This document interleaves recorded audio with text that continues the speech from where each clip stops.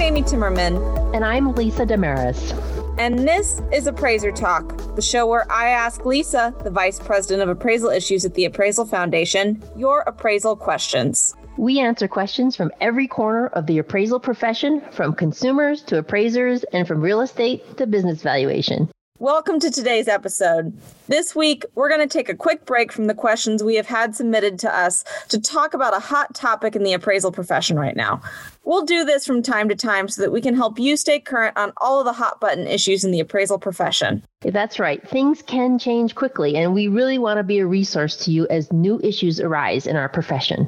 So this week, Lisa, I want to talk a bit about bidding wars and appraisals. I'm actually starting to look to make my first home purchase. So as a buyer, I've definitely thought about this issue, especially in the current climate. And I've even seen some advertising around this from others in the real estate industry. So here's my question for you. If I am the winning offer in a bidding war when I'm trying to buy a house, what do I need to understand if an appraised value is lower than my offer? Well, this is a big topic and one I think would benefit from breaking a few things down. First off, for a mortgage transaction, Amy, do you know the difference between your offer price or a sales price of a home and its appraised value? I think I have a rough idea. The offer price or sales price is more of a fact. It's the actual dollar amount that I personally am willing to pay for the home or that I've agreed to pay for the home with the seller. Well, the appraised price would be an appraiser's professional opinion of market value of what the home is worth based on a variety of factors in and around the home.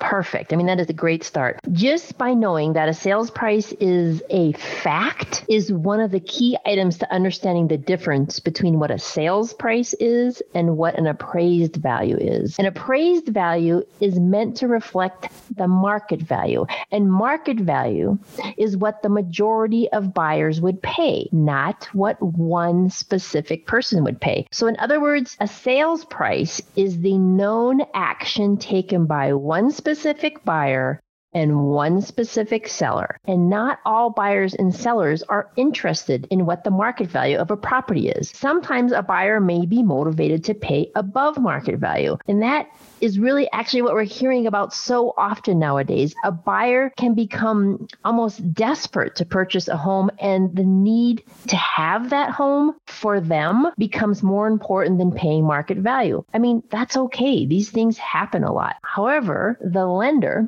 when they hire the appraiser, they don't ask the appraiser to tell them what the highest bidder would pay for a property. Rather, they ask the appraiser to tell them what the majority of buyers would pay for that property.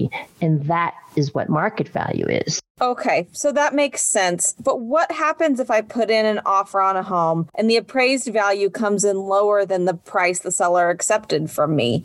Am I still going to be able to get that loan? Well, the bank will still offer you a loan if you qualify, but they won't cover what lenders call the appraisal gap. The appraisal gap is the difference between what you agreed to pay the seller and what the appraiser has concluded the current market value is of that property. If the appraised value is below the price that you're willing to pay the buyer, often the lender will tell you that you will need to be prepared to cover that gap if you still want to purchase the home. And so it's really good to be aware, like when you're making an offer on a home, if you are in a situation where a bidding war is starting to occur. In some of these situations, but not all of them, the offer prices on a home can climb really fast and really high to a point that they no longer actually reflect what a typical buyer would pay for that property. So this can really be either a positive or a negative, kind of depends on the specific situation. Sometimes, just as I noted a moment ago, the buyer will be happy to pay that appraisal gap, and other times the buyer will realize they do not want to pay more for a property than the appraised value. Okay, so that brings me to my next set of questions.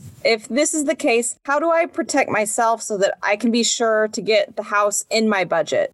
Can I get a second appraisal? I've also seen some advertisements that offer to protect me from an appraisal that is below the price I want to pay for the property. What about those? Always such great questions, Amy.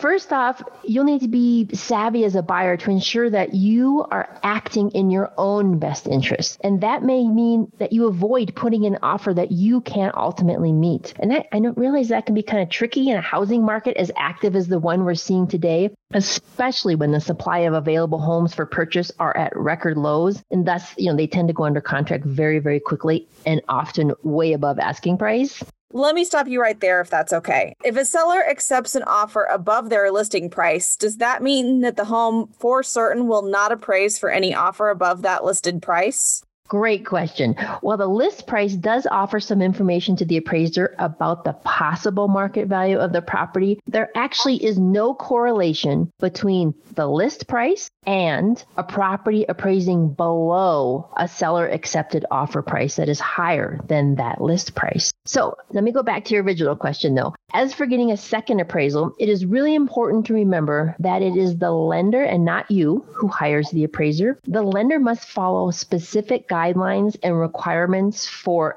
if or when a mortgage transaction would qualify for a second appraisal. Thus, since the lender is the appraiser's client, the lender would often be the one you would turn to if you had questions about the appraisal of the home you are looking to purchase. They are what we call, the lender is, they're what we call the intended user of the appraisal. So they would likely be able to explain what you might see on an appraisal report that the appraiser provided to them. A lender cannot simply just order a second appraisal because a party is displeased with the appraised value. The lender, therefore, can help you understand the process and if your scenario meets the requirements for when more than one appraisal would be ordered on a property. And if you may, this topic of multiple appraisals kind of gets into another thing we've been seeing happening lately in the market. We've seen advertisements where someone is advertising that they will dispute the appraisal on your behalf and they guarantee the appraised value will be adjusted upwards. I really find these advertisements to be misleading. The lender is the one who is responsible for hiring the appraiser and determining if they will use their appraisal report. I would really be wary of any service that is offering to guarantee a certain appraised value or to challenge an appraisal without cause.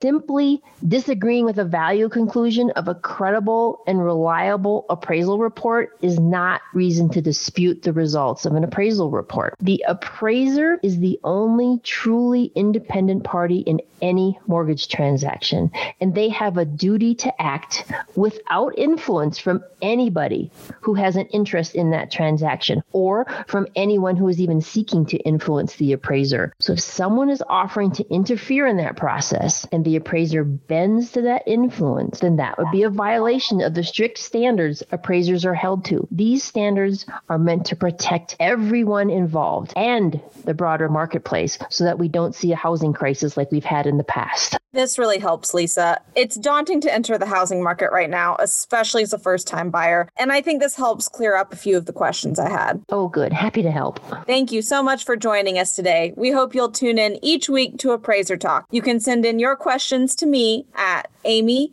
AMY at appraisalfoundation.org, and you might just hear us answer it in a future episode. And don't forget to hit that subscribe button so you don't miss an episode. Appraiser Talk is available on Spotify, Apple Podcasts, or wherever you get your podcasts.